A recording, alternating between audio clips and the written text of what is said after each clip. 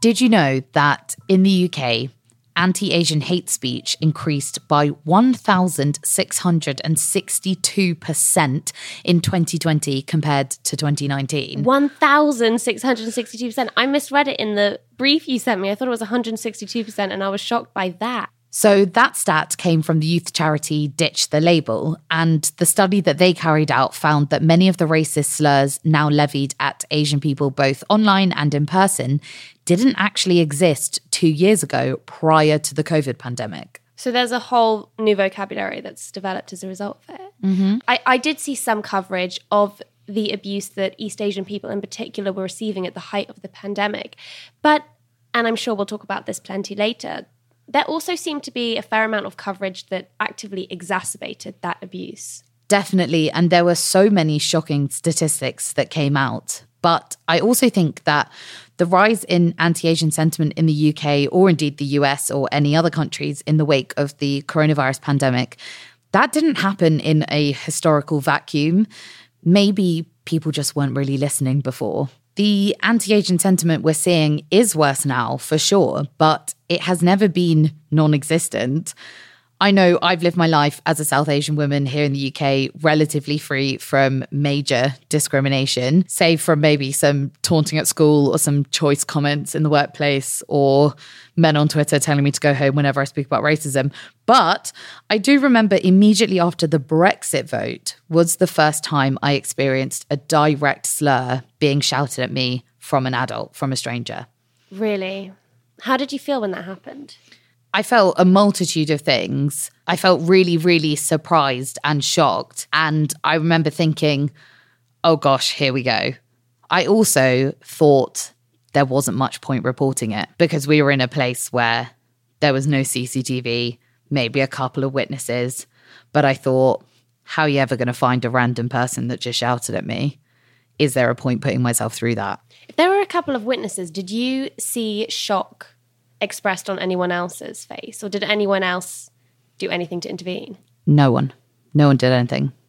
I wish I was shocked by that. And actually, that makes a point in itself that you didn't even think it was worth reporting. If you say that hate speech increased by over 1,000, nearly 2,000%, how many more people didn't report their experiences than did? And what does that mean the real trend might be?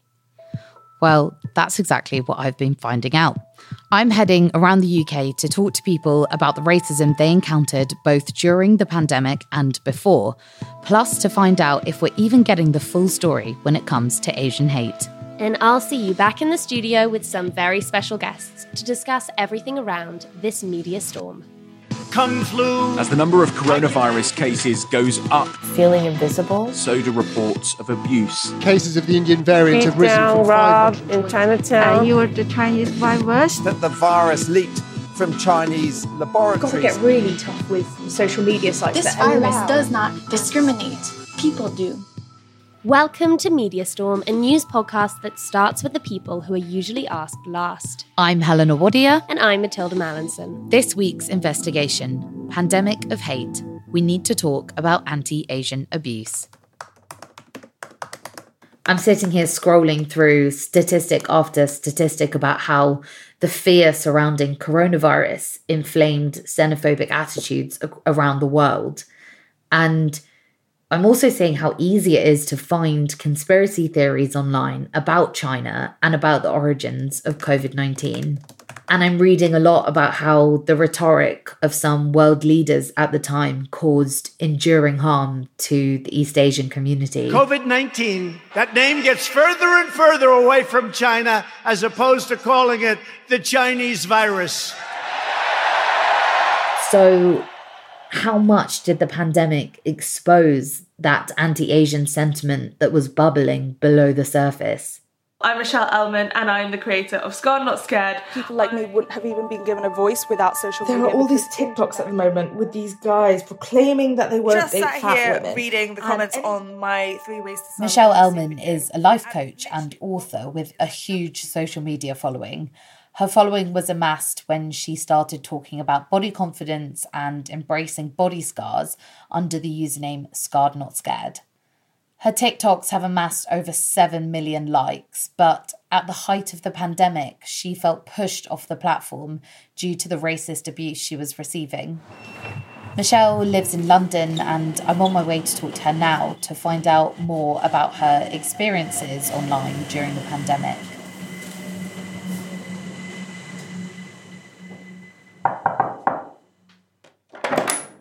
Hey, come in. Hi Michelle, thanks. Lovely to see you. You too. So just run me through what happened online to you on your social media platforms when the pandemic started. I just started noticing a number of comments that were race-related on TikTok, and hate comments on TikTok are quite normal, and I kind of approach TikTok with the point of view they're young people, don't react to it, they're children who are saying stupid things like you would say in a playground. And it was only when it started becoming so overwhelming, I wasn't seeing any other comments on there, that I really was like, this is different. And so different that videos of mine were actually going viral simply for the fact that every comment section was being filled with racist comments.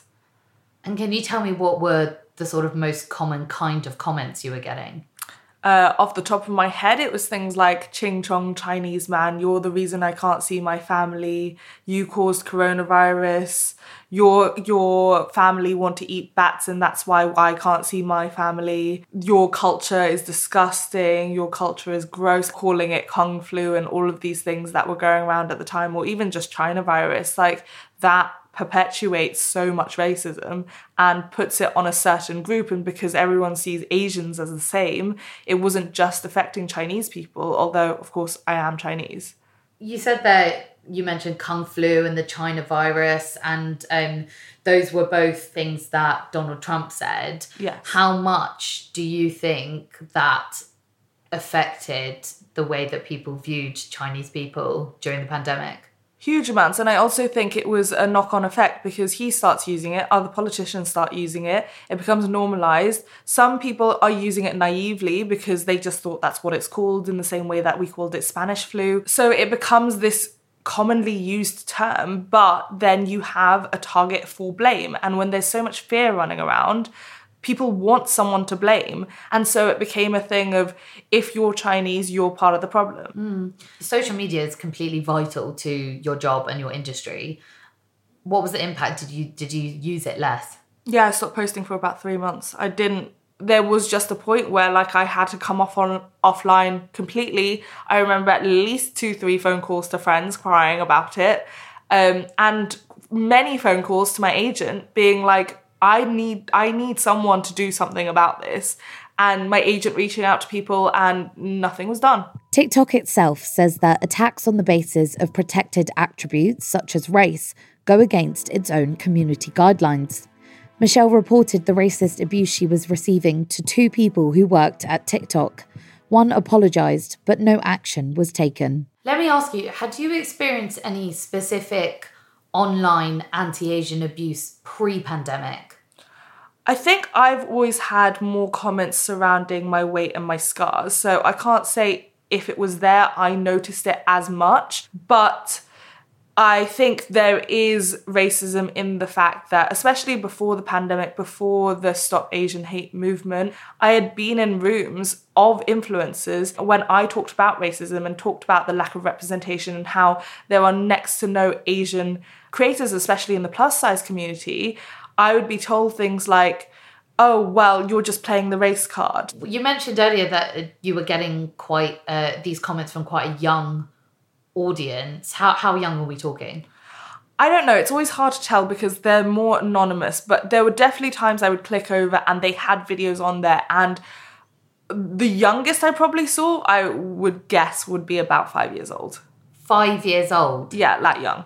What would you say to sort of the parents of these children that were posting such horrible things on your TikTok? I think you can't assume your kids know to be anti-racist. So your avoidance of the conversation is part of the silence.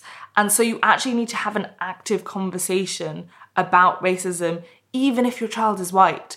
And the reason why I say even if your child is white is because if your child is a person of color, the likelihood is they're having that conversation because they have to. Chinese kids come home crying about different comments. And so we have that conversation already. Whereas if you're white, you might not have to have that conversation, but actually realizing, no, you do have to have that conversation and being really aware of your own biases. And it might not be explicit racism, but we all have our own biases. And a lot of the things around Asian racism specifically haven't been discussed. I've been standing up for Asians for years. I think the first article I wrote about Asian discrimination was in 2016 for the Metro. But the appetite for having these articles written or even posting it on my page and then the engagement and my audience actually responding to it, if you compared it to my normal engagement, was nothing.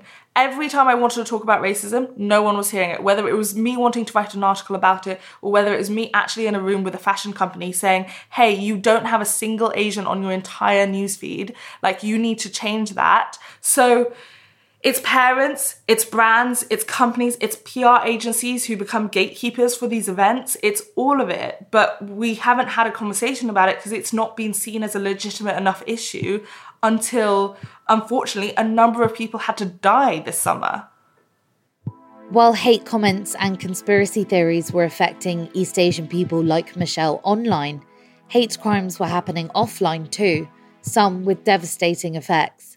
In February 2021, Dr. Peng Wang, a lecturer at the University of Southampton and originally from China, was out jogging when a group of 4 men drove past in a car shouting abuse at him. They circled around him in the car several times. When confronted by Dr. Wang, the men got out of the car and proceeded to punch and kick him to the ground. It has been confirmed the incident was racially aggravated. There was a car that in the other side of the road. There was a man who sat behind the driver, who opened the window and shouted at me by using racist words. Chinese, fuck you, get out, Chinese virus. So immediately I noticed it was a, racist attack. So I shouted back. They stopped their car. Then I went to the car. I shouted at them, why you shout at me? I touched the window of the car. Then the driver, went out of the car and attacked me on the street, on the ground. I'm looking at a photo of the aftermath of the attack now, and it's horrible to see that there's blood across your nose and your mouth, and it's so upsetting. What was the physical trauma that you needed treatment for? It's mainly, about my nose. Yeah, even now when I touch it, it's still, it's not as well as perfect as it used to be. So fortunately, the bone was intact. Yeah, so it's mainly about bruise and also my elbow. But after 2 months, I would say I was almost healed. We've spoken about the physical effects of the attack, but what has been the effect on your mental health? Have you felt safe in Southampton, in your community, since the attack? Yeah, obviously no. Yeah, I can remember, after the attack, when I took my son out, I felt nervous, to be honest. If they attacked me, how can I protect my son? Before the pandemic, had you experienced racism in the same way? Yeah, I would say yeah. So I can only recall, that there was once I went to the Burger King in the city center. Some teenagers around 12, 13 years old. Yeah, they said "Ching Chong" to me. Yeah, but obviously after the pandemic, so it's more frequent. Yeah, so I had a feeling, the things are getting worse after the referendum. People, they do not, they were not as tolerated, to other people as they used to. Yeah, so I had a feeling. Yeah. Do you in any way regret your actions of that day? No. I believe, if you don't fight back, the things will get worse. This time they shot at you. Maybe next time they attacked you. So yeah, you have to stop them. The police have identified 2 of them. So yeah, in total they are facing 8 charges. Yeah, so I believe if they know the consequence, they won't do that again. Hate crimes against Asian people were also rising quickly and more violently across the pond in the US. You on your fucking kung flu? He just assaulted me. This man had just assaulted me. Take your fucking China flu and shove it up your ass. Okay, well done, sir. A Filipino-American man was slashed in the face with a box cutter on the New York City subway. An elderly Thai immigrant died after being shoved to the ground in San Francisco. An 89-year-old woman was slapped in the face and then set on fire in Brooklyn. Asian community is under attack! What do we do? Stand up, fight back! When the Asian community is under attack, the Center for the Study of Hate and Extremism says anti-Asian hate crimes increased by nearly 150% in 2020. But this statistic is likely to be an underestimate. We'll get on to why in a minute. The US Congress responded to the increase in Asian abuse by enacting the COVID-19 Hate Crimes Act, signed by President Joe Biden on May 20th, 2021. We heard how too many Asian Americans have been waking up each morning this past year genuinely fearing for their safety. It's simply, to use the phrase, it's simply un-American. My message to all of those of you who are hurting is, we see you. And the Congress has said, we see you. The law focuses on reviewing hate crime incidents and provides grants to police departments so they can establish hotlines for people to report hate crimes. But do these kind of laws actually address the root issue? And is more police funding ever the answer? California State University professor Phyllis Gerstenfeld is a criminal justice expert who studies hate crimes. In general, I don't think that hate crime laws deter anyone, at least not directly. So the general answer is no. And I don't think that a lot of people are necessarily very aware of it. That doesn't mean that the law is not useful, though. It can have the more sort of effect of making people aware that this is a problem, sending a message that this is an issue that we need to deal with and need to be aware of. So it can have an indirect effect, but I don't think it will directly result in deterring anyone. I suppose a good thing about hate crime acts is data collection, right? But a lot of people think that more data just means more of the same, and the same hasn't always been that great for people of color, right? Agreed. I mean, part of the problem is that the data we do have are unreliable and inconsistent. When it comes to immigrants, for example, a lot of immigrants may feel uncomfortable reporting hate crimes, or crimes against them may go unrecognized for a variety of reasons, especially when they're undocumented. So one solution is to be more thoughtful about how data are collected, and that the data that we get at are more representative of what's really happening in the world. But again, having a lot of data doesn't do us any good if we don't do useful things with it. There are some people who seem to think that just collecting numbers means we've done our job. The problem is solved. We don't have to worry about it anymore. And that's only a very beginning step in the process. A really big question is, are hate crimes specifically difficult to prosecute? Hate crimes are extremely difficult to prosecute. They're just about the only crime that requires a prosecutor to prove motive beyond a reasonable doubt. And it's really hard to prove motive. Even people who are acting may be unaware of their own motives. All of the people who are involved in a particular event may have very different perspectives of what happened. So a victim may view something one way, the police may view it another, witnesses another way, lawyers another way. So they're extremely difficult to prosecute. Very few prosecutors have a lot of experience or training in dealing with hate crimes, and in many cases, they just won't touch it. I guess a lot of people think that hate crime bills don't address, as you were saying, the kind of root cause of why crimes happen. But in general, is that something that could be addressed or measured by a government? I think so, but in a sort of indirect way. So one way a government can do that is by funding research, putting money, I guess, where our mouths are, and encouraging researchers to really look at what's going on, and then drafting policies that's responsive to that research. Things like training, education, rehabilitation programs, all of those things are things the government can sponsor. But it can't do those things well if it doesn't know what the real problems are and what really works. A lot of attention is paid to sort of organized extremism, because it's most obvious. We can see them, marching in the streets. But the research says that's not who commits most hate crimes. Something like, it's estimated maybe as much as 95% of hate crimes are committed by people who don't belong to any organized group.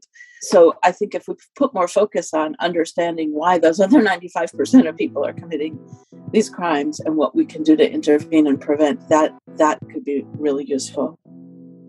Lawmakers have perhaps overlooked the most important piece of the puzzle: prevention of racism. But does our media teach us to be actively anti-racist? That takes us back to the studio. Thanks for sticking around.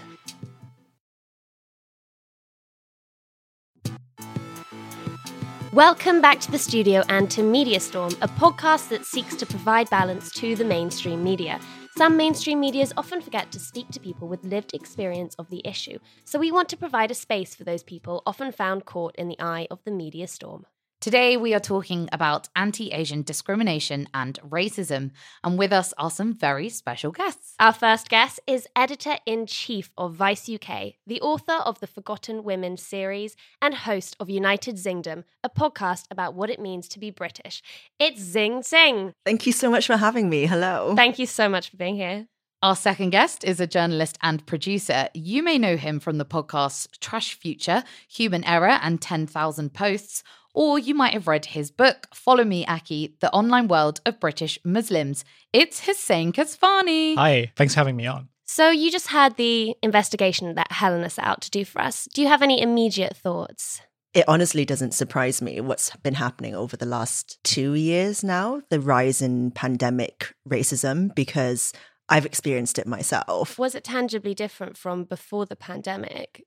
I would say on a good year, and this is going to depress a lot of people, in a good stretch, I could go for maybe a year without someone saying something that I could point to and be like, yeah, that's racist as hell. Now it was happening every few months, every month. It'll be happening online, it'll be happening offline. Just last week, I was on the street, let out a bit of a cough, and a cyclist went past and just shouted coronavirus at me. People feel more comfortable saying it. And it's for the reasons that you have political leaders signing off on this kind of language and saying to people, essentially, it's okay if you call it the Chinese flu. It's okay if you use racist and discriminatory language, because here's me doing it in a press conference. Hussein, as somebody that is, and I'm sure you won't mind me saying, extremely online.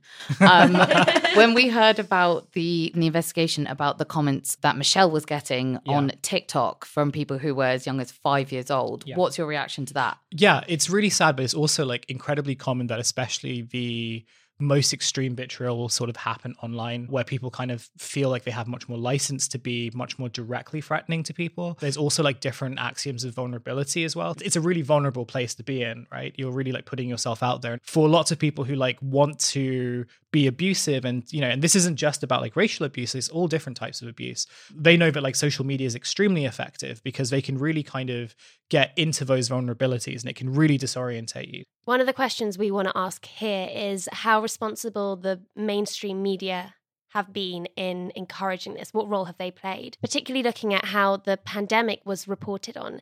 I was working on a video team at the time, and I remember all of the press agency footage we were getting in for any news videos remotely connected to the pandemic were filmed, and this is completely serious, were filmed in Chinatown. It was just general images of British Asians with masks in Chinatown. There was a really lazy impulse for mainstream news outlets to just go for the lowest common denominator and think coronavirus is a story coming out of China, so therefore we have to somehow illustrate it in a Chinese way.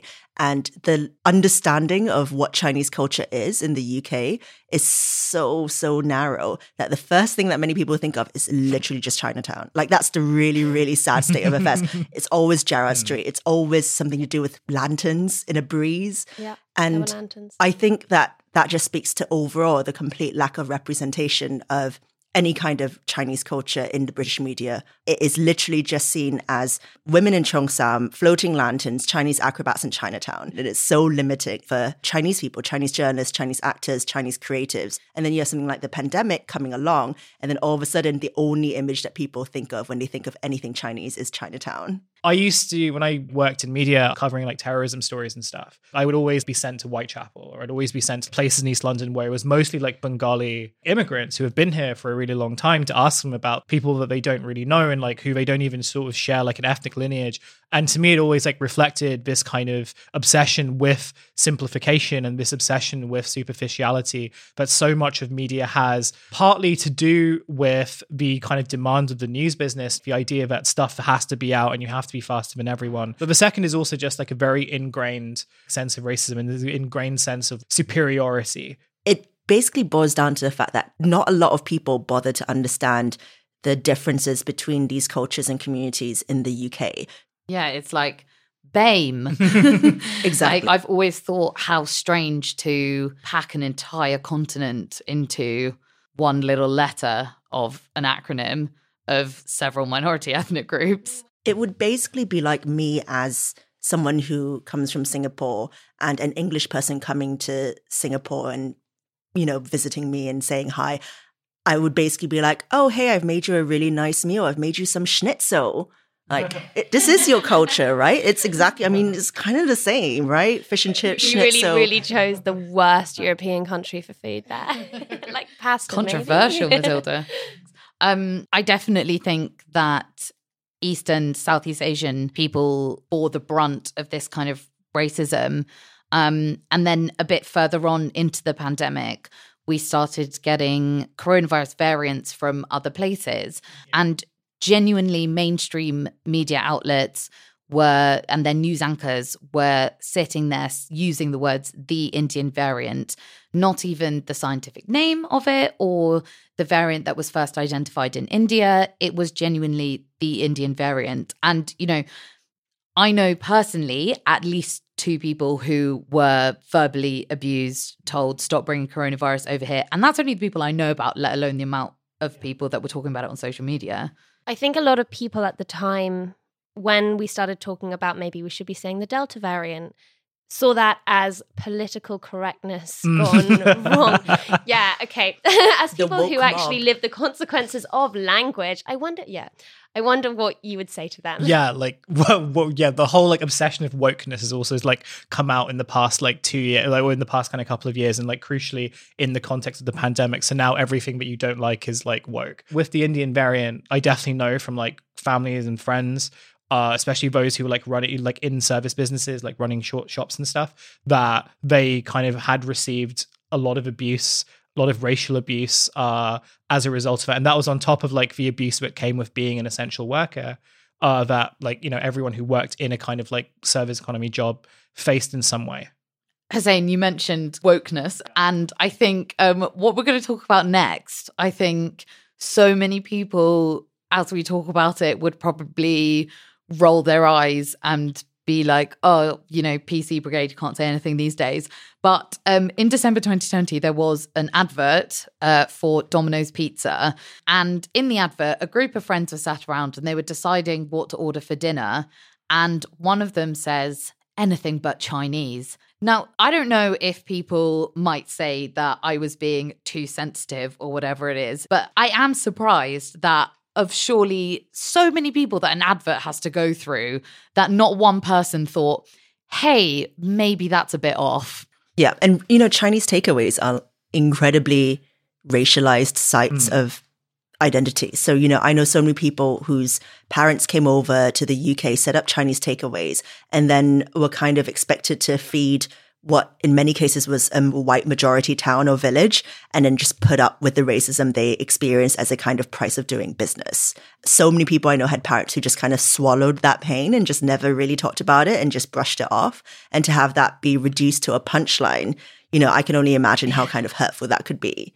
But I'm also really aware of the fact that part of the problem with discussing things like this is that there will be someone out there who's probably listening to it and saying the woke mob wanted to cancel Domino's. And that's not what I'm saying. Yeah. I'm just saying that maybe Domino's might consider their script a little bit better and maybe hire some more East and Southeast Asian people. Well, it's interesting that you say that, because the kind of accusations of the woke mob are also really useful and effective ways that are utilized to like shut down any kind of attempt, not even to capitulate, to even just like meet you halfway. Yeah. I mean, you can be defensive or you can listen and not take it personally. Zing, what you just said about Chinese takeaways and the history there and the emotion, that is not something I've heard before. And that touches me. And I'm glad that I know that now and I will reflect on certain things differently. I do think that our response is often to feel attacked and to become defensive in a way that's really counterproductive to progress. I think there was a debate maybe a few years back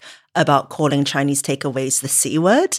And people got really defensive over it. Someone said, oh, if it's racist to call the Chinese takeaway the C word, then isn't it racist to call a fish and chip shop a chippy? Yeah, I mean, the logic just didn't make any sense at all. That was a real kind of like brainworms moment from whoever tweeted that. It's also this like thing about like minor inconvenience, like how these minor inconveniences, they end up being framed as these like huge grievances against like English culture, right? I don't know. I went to university in New York, and every year there'd always be the same scandal of the students are trying to get these shops to stop selling like gollywogs. The way that it was framed is very much along the lines of, you know, these kind of lefty students who come from London are trying to prevent local businesses from, you know, thriving. And it's just like, you know, when you set that frame as like your kind of, you know, starting point, then I don't know where like that productively takes you. I think this is actually something the media is really culpable in. It's these culture wars, because they often dig up these issues and they make a whole hoo-ha about it because it sells paper. I think that they see culture wars as quite a profitable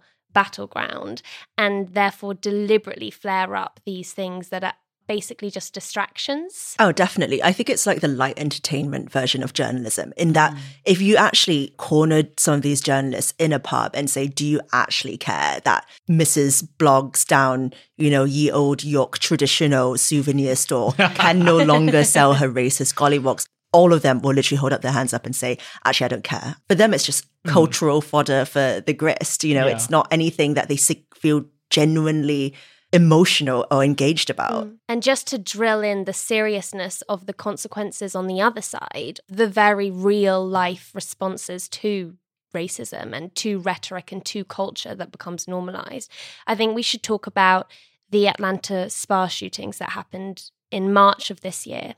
And for anyone who's not aware, that was in America when a white gunman went on a shooting spree targeting 3 spas in Atlanta, killing 8 people, 6 of whom were Asian women. So let's start with how the shootings were reported. Zing, you wrote a really arresting article, and I just want to read the title. It was Asian Women's Bodies Are Not Playgrounds for White People. You touch on how Asian women and East Asian women are represented in pop culture.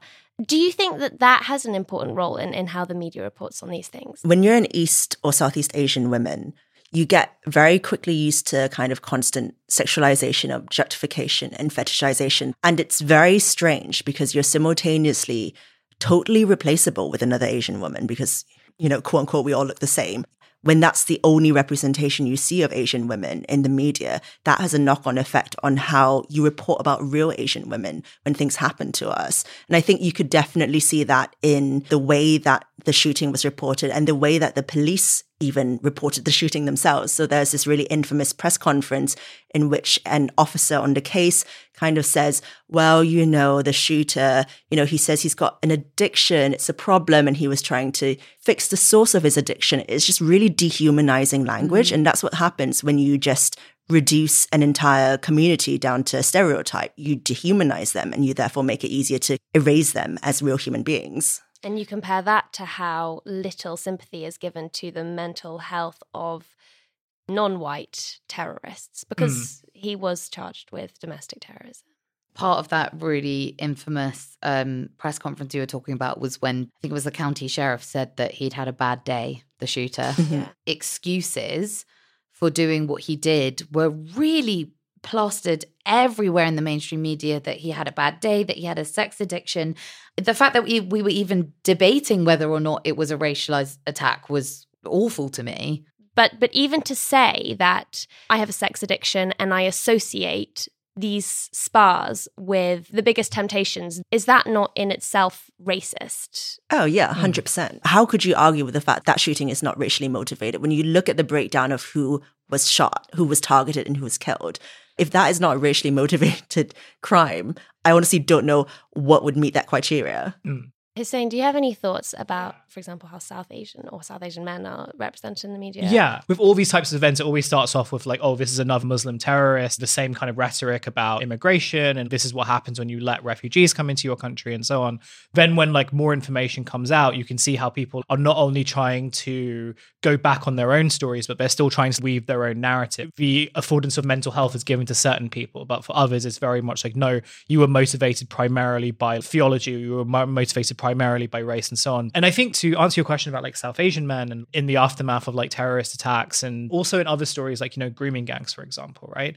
Immigrant men, and particularly dark-skinned immigrant men who are like threats to your nation and like threats to your race and threats to the spiritual health of your country. It's always largely like fixated on this idea of the immigrant savage, the foreigner who just by virtue of doing something morally apprehensible is not subjected to the individualistic moral failings that are afforded to like people who are white or people who are not come from immigrant backgrounds or like who are not Muslim. It's always sort of framed as culture wars, and it's always framed as like clash of civilizations. So I guess the point that I'm trying to say is that when it comes to people of color, very often these people are like commodified and they're sort of used to particular ends in order to kind of tell, they're objects that are there to tell stories rather than individuals who have agency over their own actions.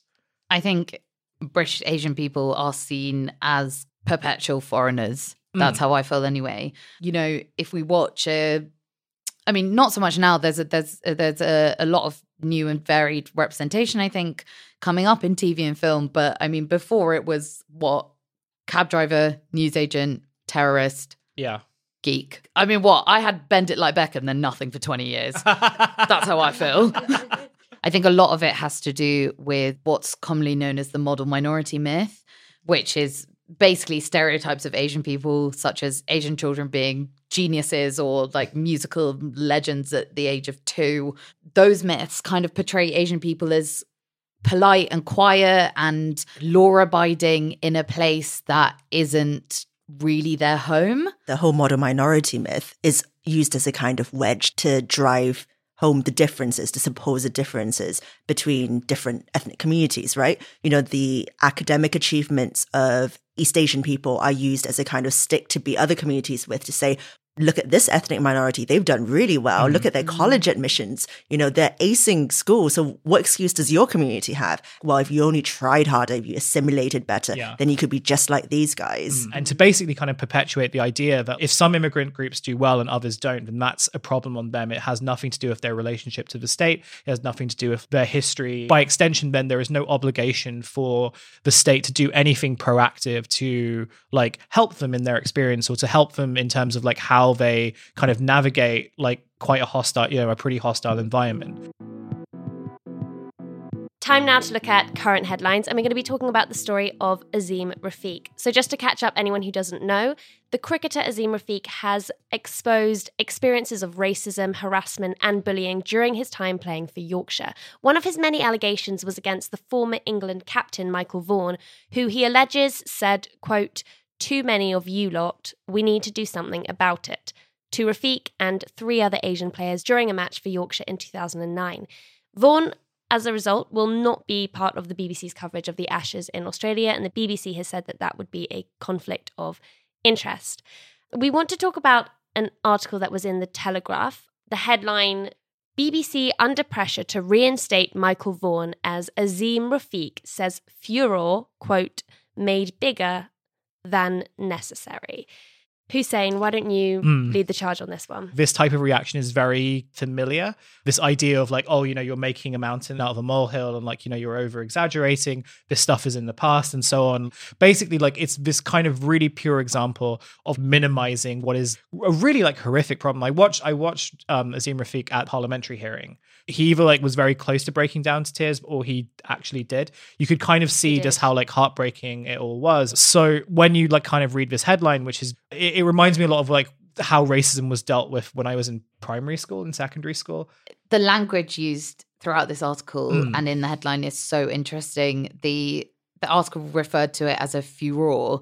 Azim's actual comment where he says the quote made bigger is actually quite vague to what he's referring to. I mean, everything in this article, from the language to the omissions to the inclusions, is very agenda specific. I think that that's the dangerous thing. It's not a piece of reporting. This is a piece of opinion, but it is presented as a piece of reporting. A lot of the packaging of the quotes is very decontextualized and misleading. I think that the final paragraph of the article is probably the most overtly biased. Honestly, I was on the edge throughout this whole article, and the final paragraph tipped me over the edge. I'll just read a few lines from it. Sky footage also shows Vaughan greeting a smiling Rafiq during the pre-match huddle in which he is alleged to have made the comments. Yeah, like that's so loaded, right? Because you're essentially implying that Rafiq has made it up.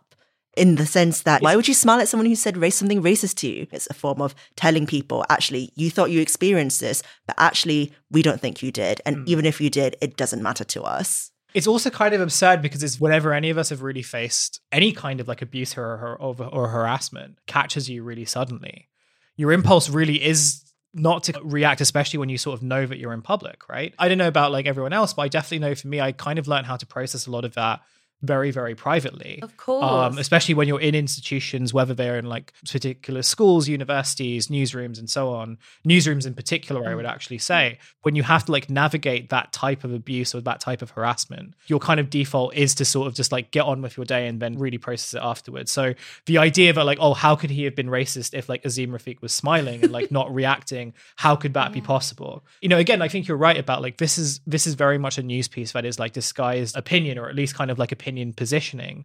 I mean, I guess like at a base level, yeah, this is like very classic victim blaming, but it's also, you know, and I hate using this word really lightly. It is very, very clear gaslighting. I think something else interesting about this article was that there are multiple mentions of Azim Rafiq's old Facebook messages from 2011 in which he used anti-Semitic language, which he has apologized for. On the flip side, they failed to mention Michael Vaughan's old social media posts, how in 2010, Vaughan tweeted, "Not many English people live in London. I need to learn a new language." And in 2017, following the Manchester Arena bombing, he answered yes to a question on Twitter whether England all-rounder Moeen Ali should ask Muslims if they are terrorists. Vaughan has said he's embarrassed by the tweets and he's a different person now, but it seems a very obvious omission, especially when they are talking about old social media posts. Yeah, it's interesting whose past behavior is mentioned in order to discredit their version of events. You can also like claim plausible deniability. The fact that we have a news article that is effectively an opinion piece, or at least very close to one, is basically one that says, oh, you know, we're just reporting the news and like we're just being objective. When you think about news, we should be thinking about what quotes are being selected, what types of positions are being magnified, and what ones are being ignored. And I think it's also about who gets given the license in the press and the platform to show that they are a fully rounded human being who is capable of making mistakes, and that we should afford them forgiveness and understanding. You can see in the way that Azim Rafiq's old Facebook posts were used against him, that forgiveness and that license of understanding and empathy is not extended to people of colour in the same way it's extended to white people. Please, can we also talk about the fact that Monty Panesar's views are given 2 whole paragraphs in this article, and he has nothing to do with the incident in question? From what I understand, his thing is like, oh, he should just be focusing more on his cricket, or South Asian players should be focusing less on racism and more on cricket. There's a toughen up. And again, it's very much you're the type of immigrant that we like, because you're the one who will basically say that your solutions to your problems are just to like, you know, hustle and grind more, right? 100%. And just to kind of prove yourself, and that's when people will respect you. There's this really sad element to it as well, where for so many immigrant communities who came to Britain and like, you know, faced all this hardship, the reason why they accepted this was because they knew that they weren't going to get any support or help anywhere else. With our generation, like, you know, second, third generation immigrant kids who like were born in this country, you know, we have these expectations. And I think this is the first time that this media class that could just ignore minorities, because most of them were like working class and like didn't really have any kind of opinions that were valuable to them. This is the first time that for lots of these institutions, they actually have to listen. And that's why we have diversity workshops and all that. I think a lot of that is a reaction to having to confront this for the first time. in addition to that accusation that it's just online trolls and it's like a hate mob, basically, which I think came across really strongly in the way that, was it the Sunday Times handled this Prince Philip obituary on the front page, which was written by Christina Lamb, a foreign correspondent. And the Sunday Times eventually apologized for it after she'd written about Prince Philip's racist jokes, that we secretly enjoyed Prince Philip's gaffes. This blew up on Twitter. There was a formal complaint filed. People signed a petition. The Sunday Times apologized. And then Christina Lamb wrote an editorial saying that she was the target of an online mob by the quote unquote woke mob. The jihadists were polite in comparison. I mean, where do you even go with something like that, really? Obviously, if you are abused on social media and you're giving death threats, that's unacceptable. But she then goes on to talk about completely legitimate criticism that she received from community groups, from Gemma Chan, saying that this kind of language is unacceptable. You know, who's the we here who are laughing at Prince Philip's racist gaffes, because it really isn't Asian people. It's a really convenient way of just like dismissing any like structural criticism. And I think it's just important to say on this point that many Muslims would object to the use of the term jihad as a terrorist term, that it's a spiritual term that doesn't mean what it's often implied to mean, and that in itself is negatively stereotyping one religion as terrorist. I remember thinking in the Christine Lamb article, how many people of colour have been abused for so long, both online and offline, and don't get a whole newspaper column dedicated to it. Zing and Hussein, thank you so much for joining us. Where can people follow you, and do you have anything you'd wish to plug? You can follow me on Twitter and Instagram. I'm Miss Zing, MISSZING. I think there's an underscore in between Miss and Zing on Instagram because someone else is a Miss Zing there. If you like what I have to say, you could buy my book series, Forgotten Women, and read my articles on Vice. You can follow me on Twitter at hkesvani on twitter.com. And you can listen to like one of my many podcasts, but I guess like I'm on way too many. Trash Future, which you can find on most podcast providers, and on my BBC show that I do with the comedian Olga Koch, which is about technology and politics. It is called Human Error. You can find that on BBC Sounds or on any podcast app. Thank you so much for listening. We'll be back next week with episode 3. Rape Justice. What happens to the 98%? Follow Media Storm wherever you get your podcasts so that you can get access to new episodes as soon as they drop. If you like what you hear, share this episode with someone and leave us a 5-star rating and a review on Apple Podcasts. It really helps more people discover the podcast, and our aim is to have as many people as possible hear these voices. You can also follow us on Twitter, Instagram and TikTok at Helena Wadia, at Matilda Mal, and at Media Storm Pod. Get in touch and let us know what you'd like us to cover or who you'd like us to speak to. Media Storm, a new podcast from the House of the Guilty Feminist, is part of the Acast Creator Network. It is produced by Tom Selinsky and Deborah Francis White. The music is by Samfire.